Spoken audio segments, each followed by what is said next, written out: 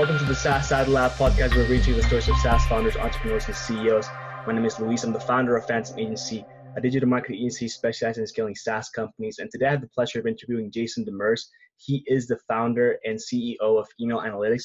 First of all, thank you so much for being on here today. It's a pleasure having you. I know, people have a lot of things to do, a lot of meetings going on and stuff like that. So I appreciate your time. And to get started, why don't you just tell us a little bit more about yourself, your background, and how you got started with entrepreneurship? Yeah, absolutely. And thank you for having me on. It's a pleasure and a privilege. So a little bit, more about myself. Well, I started out with entrepreneurship probably about 12 years ago. Was working in marketing, and this is back when Twitter, Facebook, and social media was really starting to become interesting from a marketing perspective, and not a lot of people were using it for that yet. And I sort of saw the potential in using social media for marketing. And so I figured I could start up a little side hustle, from in addition to my full-time job and make a little bit of extra money, sort of consulting other companies on how they could be sort of getting into social media. Right. And so I started a company called Audience Bloom. And just to sort of do this side hustle. One client led to another, as word of mouth sort of, they said, hey, check this guy out and his ideas. And eventually my side income became more than my full-time salary at my job. Right. And that's when I knew I think it's time for me to quit my full-time job and Right. sort of take my side hustle full-time. But that was never the intention, right? Well, I didn't start out with the intent of, becoming an entrepreneur and starting a company. And no, my intent was I want to make more money so I can do more things. Mm-hmm. Like that was my intent. Mm-hmm. It just sort of evolved into, well, if I want to, keep growing my side hustle, I'm going to have to do it full time and not be constrained by a full-time job. So that was the point for me when that number crossed my full-time salary. I said, okay, it's time for me to make the jump. And that was a scary jump, but obviously it was the right decision. I wouldn't make a different decision. I wouldn't change my decision at all. Right. So after that, so I ran that agency. So that Audience Bloom turned into sort of a full, not full. It turned into a specialized marketing agency. We specialized in SEO, actually, even though I had started it with the intent of social media consulting. I actually had a background and a knowledge of search engine optimization. Gotcha. And that was actually more interesting to my clients than social media. So they said, well, this social media thing is cool, but we're not totally sold on, Twitter and Facebook for marketing, but tell us more about what you can do to help us get ranked in Google. And so I said, okay. So I helped clients, with their Google rankings. And that was popular. And so that was really what led to, to sort of the growth of my, of the business. Mm-hmm. So, I ran Audience Bloom for about 10 years, and about 9 years, because I started it in 2010 and sold the agency in early 2019. Nice. So about 9 years. Now, in early 2018, that's when I created Email Analytics, and I created that based on sort of a need that I saw. What had happened was, throughout my 8-9 years of running Audience Bloom, I noticed something. All of my employees were remote employees, work from home, and much of their work could be linked to their email activity, is what I found. So essentially, if they weren't communicating with vendors, clients, suppliers, or other sort of essentially communicating over email, it was pretty safe to say that they weren't working. And I thought, I wish I had a way to see what their email activity looks like. Who are they emailing with? At what times of the day? On what days?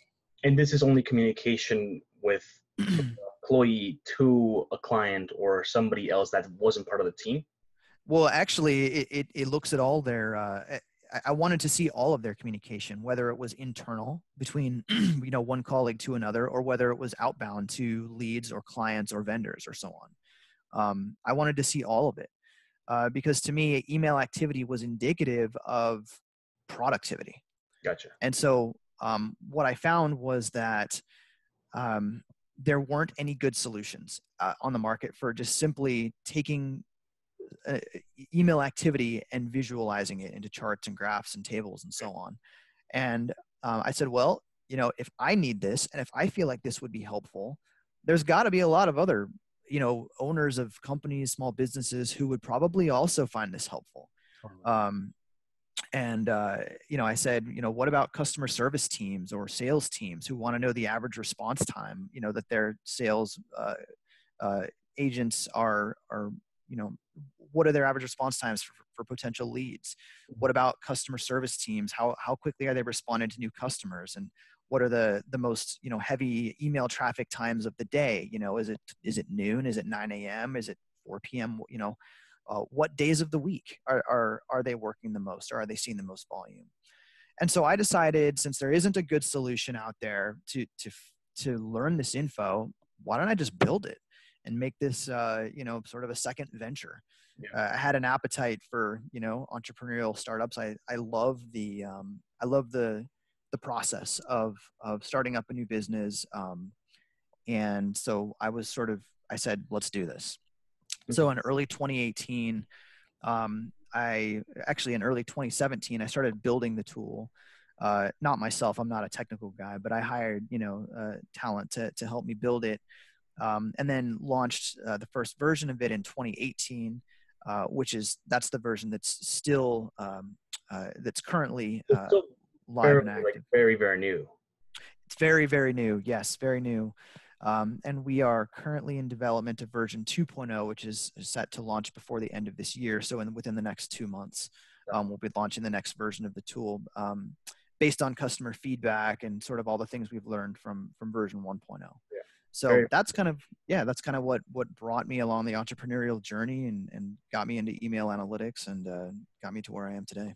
Cool. Super awesome story. And that's something that I typically not like to see, but it's something that I see in the podcast and people that I talk to is a lot of them, they somehow start with some sort of agency, whether it's SEO or social media or advertising. And they have the benefit of seeing problems at scale with the many, whether it's like in your case, you were actually building it for your own problem, but in most cases they are looking at this and they're seeing problems that they see with their customers that are experiencing. Sure. That's where that tool comes in.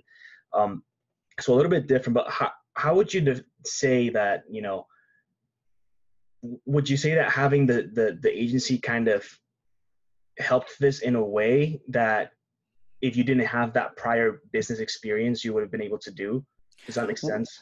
Yeah, I mean, absolutely. I mean, first of all, I wouldn't have realized that this problem, that there was a need for this kind of tool unless I had the agency and unless I had been running it the way I was. For instance, if all of my employees were in-house and we were all in the same office together and I could see them face to face and see whether they're working or whether they're watching cat videos on YouTube, then I don't think I would have seen a need for this kind of tool. But as the workforce becomes more and more remote and a lot more people are working from home, I think this is a problem that a lot of other people are, agency owners and teams are experiencing. And with no good solution out there, that's sort of how I saw that there was a need for this, for a solution to this problem.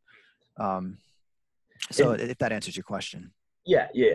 And another question that kind of came to my mind, right, is, first of all, is there a specific industry that you've noticed that comes in and is looking for this product, aside from maybe like agencies? Because what I'm thinking is nowadays you have a lot of different tools where if you're not communicating through email, it doesn't necessarily mean that you're not actually working or anything like that. Like, sure, you could be using Slack or WhatsApp or really a bunch of different tools. So is there a vertical that tends to maybe stick to emails more than others that is looking for a solution like this? Actually, not that I've observed. I'm seeing customers come in from it seems like just a random smattering of verticals all over the place. So I'm not seeing any particular verticals, no. But you're right, and that is a good point. That these days, a lot more people are communicating, you know, via Slack, like you said, or WhatsApp, or really any number of other communication channels. You know, even phone calls. And so, what email analytics captures is one piece of the whole communication, network, Mhm. right? So, to have a productivity tool that captured all communication throughout the day would need to bring in Slack, phone call tracking, and email, Right. and whatever, and instant message and chat and so on. It would need to bring in all of that to get a true picture of communication productivity. Um, for now, we are focusing on email activity as sort of one indicator of productivity. And I think that business owners and team leaders will understand that this doesn't show 100% of my employees' productivity, but at least it shows a good chunk of it. And I Um, think, like, I kind of realized that there was a little bit of a flaw there too, right? Because mhm. essentially, like, this could be, for example, for like salespeople. Salespeople aren't going to be communicating with prospects through Slack or WhatsApp or whatever. Like, they're most likely going to be using it through email. So that kind of like makes sense in that case. Yeah, in my experience, my sales team would communicate the vast majority of their communication over email with Totally. with prospects. And so I think that there are many sales teams where the majority of their communication is phone calls, or maybe even 50-50 emails, phone calls, right? But I if there are many firms out there, I'm sure, like mine, where the communication was vast majority email. And in that case, you can get a pretty good picture from email activity of what your sales team's days look like. Yeah. And sort of that's who I think is going to benefit most from email analytics is, Right. firms that are set up like that. Mhm. Now, to talk a little bit more about, the power of the tool and really like what kind of traction you've gained so far. I noticed on the website you have a couple of different features on there that talk, about you, like TNW or TNW, I think that's what it is, Inc., Entrepreneur, Forbes, and so on. How did you secure those? Yeah. Essentially, we have journalists from time to time that reach out when they find something cool, and we've also done a lot of outreach. I'm active on HARO, which is Help a Reporter Out. Mhm. And so, if you're familiar with that, so it's like, I think Heard it's about helpareporterout.net or something. Yeah. That's a great tool though, because it connects you as a business owner with journalists who are out there. Mhm. And these journalists will, they'll put out needs for sources for various stories, and as you respond to their queries, or to their sort of requests for sources, you can develop relationships with journalists to some degree. And even if you don't get, even if your pitch doesn't get picked up for a story today, maybe a month or two down the line, they'll remember you from a pitch that you gave previously and say, hey, I'm doing a story about new trends in analytics. I remember that you are the founder of an analytics firm. Can you talk to me a little about this? And then I say, sure. So that's a fantastic way to get in the thought process, get it top of mind of reporters at these various publications. So that's how I do it. Yeah. So be active on HARO, respond to as many pitches as you can, be friendly, and offer journalists free trials of your software. And more than that, give them free access to it. Don't just say, here's a free trial. Just say, hey, I've just upgraded you to a free pro account, for life.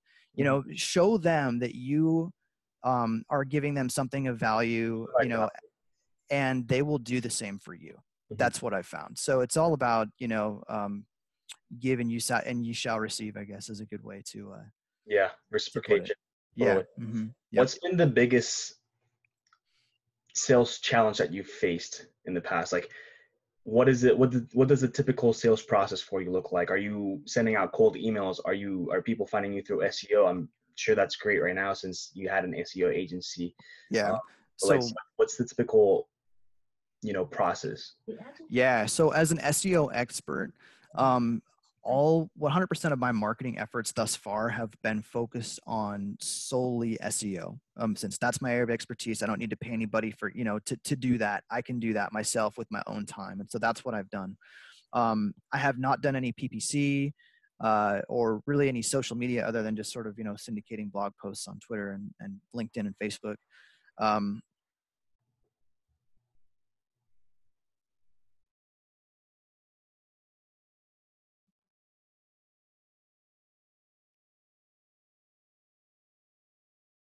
so far. Um, I do intend to do PPC and essentially other types of online marketing once we launch version 2.0. And like I said, that's coming up before the end of the year. So within a couple months or so, I'll be sort of ramping up that marketing plan.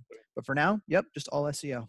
Gotcha. You kind of cut off there for a second, but the last thing I heard was that you were going to be starting the PPC once 2.0 rolled out. I'm not sure if we missed a lot. Oh, sorry about that. Yeah. So, I did say that once 2.0 rolls out, we'll be starting up PPC, cold email outreach. Those will be the first two things that we do, and kind of go from there and see, kind of gauge the impact of those efforts. But for now, it's all SEO. Yep. What's the most challenging thing about growing the business and scaling it and making sure that you have the right market fit? I'd say the most challenging thing is finding quality talent to support the business. So I didn't tell you this, but we're on probably the fourth iteration of email analytics. And even though we're on the fourth iteration of it, we're only on version 1.0. So what I mean by that is that I went through 3 other attempts to build this tool using various talent that failed, that were not good enough for me to qualify as launch worthy. And so you can imagine how much time and money I lost just trying to get this a version 1 of this tool out. So finding the right talent is critical, and it's going to save time, headache, and a lot of money. That's been the biggest challenge. Right now, we have a phenomenal team, and I'm really happy with the team now. But it took years to get to that point. So what was it, like the thing that kind of clicked, right? Like obviously like just finding the right people it's hard. So like if anyone's out there trying to look for somebody or they don't know like what kind of questions to ask, like what should they focus on or what traits should they look for? Is there something that you realized from, I think you said it was 4 people, like how many, I guess like what's the difference? Like what changed that you kind of like, it just clicked? Yeah. It's honestly hard to say, but I'll give it my best shot. So first of all, I was working with offshore developers for the first several projects. You can do that, and I would say that when you do that, you're going to pay less money because the price difference compared to, for instance, an American or someone in Australia or someone where the price of, the wages are going to be higher. Comparatively, it's an attractive price point to go with someone overseas. However, what I ran into was difficulty communicating consistently, clearly. And I'm not just talking about a language barrier. Gotcha. I'm talking about, working hours. Maybe they're only available for 1 or 2 hours out of my workday, in which case there's not enough time to communicate thoroughly enough about the project. And so what I would say I would look for first and foremost is a communicator, somebody who shows readiness and willingness to be there and communicate, and who thinks of things that you don't think of, and sort of fills in the gaps that you don't even know are there. That's sort of a signal to me that I've found somebody good. One big challenge, though, that's really tough to overcome is that, if you're a founder or a soon-to-be founder and you want to make an app or something technical, but you don't have any technical experience, it's really challenging to know whether you're hiring somebody, who's going to be your developer or your CTO, who has sufficient expertise, technical expertise. Because I can't ask somebody screening questions to test their technical expertise because I don't have that technical expertise. Right. So that's a big challenge. I don't know how to overcome that one yet. I will say that I think I got lucky and found somebody who has the technical expertise and also the communication prowess that I was talking about. But I would say that if you have to go through 1, 2, or even 3 people like I did before you find somebody who you feel good about, that's probably similar to what many founders are going through. From other founders that I've talked to, it's not uncommon to have to sort of cycle through talent until you find the right keepers. Mhm. So I would just say don't get discouraged, because I think that, starting up a business is really a lot of it is a lesson in perseverance. And if you can make it through where other people don't, then that's what differentiates you from the wannabes. So Totally. that's sort of what I found. Yeah, yeah. I think it all makes sense. And the thing about the CTO, like the technical founder, where you need a co-founder or something like that, it makes complete sense. And it's Mhm. hard, right? Because you don't know what you don't know, so it's Exactly. Yeah, hard to know. exactly. But yeah, definitely, I think like a lot of people definitely get lucky with that. But also the fact that I think there's that kind of like desire from both parts of the spectrum that want to create something. So if you don't know that you can do it as a co-founder, technical co-founder, then maybe you wouldn't be as open to doing it um, as if you did know everything that you need to know, essentially. Yeah, that could be, and there is something fun about finding somebody who's just as excited about your project as you are, telling them your idea, and having them say, "Yeah, here's exactly how I think we could do that," and "Oh, let me tell you, here's what I like about your idea, and here's how I think we could do this part even better." Right. Having somebody who who shares that enthusiasm with you and who can bring that technical side, I think it really does help to energize me, at least on the project. Totally. Um, so I think there's banes and boons to it, just like most things in life. But it is a challenge. I would just say don't let it, to anybody listening, don't let it stop you if you have to go through failure. Yeah. That's been my lesson. Yeah. Cool. Cool. Awesome. And what is the like number one thing? Like, if you're gonna go back to work right now, like, what's the number one thing you're currently working on? Sorry, if I was going to go back to back. Oh, I understand. Okay. Yeah. What's the thing I'm working on right now? Right. Well, earlier this morning, I was on a call with my CTO and a designer, because we're working on the new design for 2.0 for email analytics. And so that was a great call. I'm really excited about the design of the app. So I'm working with that designer. So if I were to go back to work right now, I'd be working with the designer on, creating the mock-ups for the screens and improving them and sort of getting it looking the way I envision it to look. Cool. Awesome. What's one thing you're not very good at? Well, not very good at. Well, I wish I was more technical. I mean, I actually started to try to learn code because I got frustrated in my own lack of technical expertise, and so I I started using this app that teaches you Swift, and it's by Apple, and I think it's called Swift something or other, but it's a fun little app. But what I learned as I made my way through it was I might know how to write some lines of code in Swift now, but I have no idea how to actually make an app still. Like Yeah. I don't know what to do with this code. I don't even know where to write it. Like, and so I realized that the world of technical when it comes to code and development is far, far bigger than just knowing how to code. There's Um, a lot. Like, I don't know anything really about it, and like I felt like I want to like interviewing people. Like, I know the potential of the things that you can do. yeah. It's like I go, like you said, like just on a website that teaches you how to code. I'm like, this is not like, Yeah. so, Yeah, and back, 15 years ago or whatever in college, I even tried to take a course on JavaScript 101.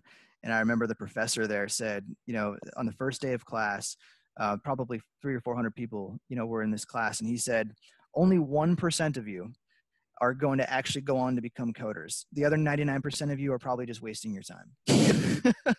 And, I tried. I worked harder in that class than I worked in any other class, but I was only able to barely scoot by. yeah, And so I think some people are wired for it and other people aren't. And I think it's okay to realize when you are and when you aren't. And sort of, as a founder, it's important to realize when you need to delegate something totally. that you're not good at versus spending your time on something that you are. So 100. identifying your own strengths and weaknesses and working, on your own strengths is, I think, a good way to be efficient. And so that's one thing I've learned for sure. Totally. One of the most important ones too, I think. We're getting Yeah. close to the time here. So if you could have one thing for email analytics, what would it be? Can you help clarify one thing? I mean, because I feel like if a genie asked me that question, I would say, you know, a perfectly working app that looks amazing and has, you know, 10 million users, right? That's it. That's it. Like, Well, that's hey. a cool way to place the question, because I've never like it is super broad, but that's like, Mm-hmm. that's the idea, to like really get you to like, you know, open up and like, what are you Yeah. thinking about the app? Like, do you want to exit it? Do you want to keep on working on it? If someone's asking you to sell it, would you sell it, kind of thing? You know, what I've learned about myself is that in order to feel mentally stimulated, I need to be working on something. And so, you know, I want to be working on something. I really like email analytics. And so, I mean, unless I got some insane offer, I don't think I would sell it. I think I would, I mean, unless I had something else to work on right away. Right. For me, it's about the process of building something. I love that process. I love building, and I love the competition aspect of it. Mhm. You know, I love seeing my rankings go up in Google, for instance, and you know, I love seeing my traffic go up, and I love seeing my active user counts go up. And I love talking with customers and hearing what they like and what they don't like about the app, Right. because it gives me opportunity to improve, Mhm. or to improve the app. And I want to constantly be getting better at something. And so whether it's email analytics or whether it's another project, I need to be doing something. And so for now, for me, that's email analytics. So, you know, I'm totally happy with where I'm at with it. And my focus right now is on growth. Very cool. Very cool. Yeah. If you could go back to day one, knowing what you know now, what would you have changed? I would have, well, I would have found the right talent from the get-go and not wasted so much time and money on trying to essentially spinning my wheels on trying to get a Right. project started. I would have found, when it comes to that talent, I would have found somebody who can work sort of very closely with me, communicate with me on a daily basis, and share enthusiasm and excitement for the project rather than feel like an item in someone's funnel. Mhm. You know, sort of move this client through the process. Right. You know, I want to be sort of have that co-founder feeling. That's what I would have found. Mhm. That's what I would change. And finding someone who can be that for you is far more expensive than finding the agency who's outsourced or Yeah. overseas. But it's in my experience, it is well worth it. And that's what I would change is finding that right person. Really, it's a person who can be that co-founder, that technical co-founder from the get-go. Right. Totally. Very cool. Yep. And do you have any favorite books? Gosh, you know, I don't read often. I mean, I read books from time to time, but they're really not business related. So I would have to say no, I don't. I don't have any favorite books to be frank with you. Okay. Yeah, I do a lot of reading, but not a lot of business stuff that would be relevant to the conversation. Where can Sure. people find you online? Well, people can find me, obviously the website is emailanalytics.com. You can find me on Twitter, Jason Demers, that's JAYSON, so Jason with a Y. I'm also on LinkedIn and not too much on Facebook anymore these days, but yeah, Twitter, LinkedIn, and find me on the website. Cool, Jason. And do you have any questions for me?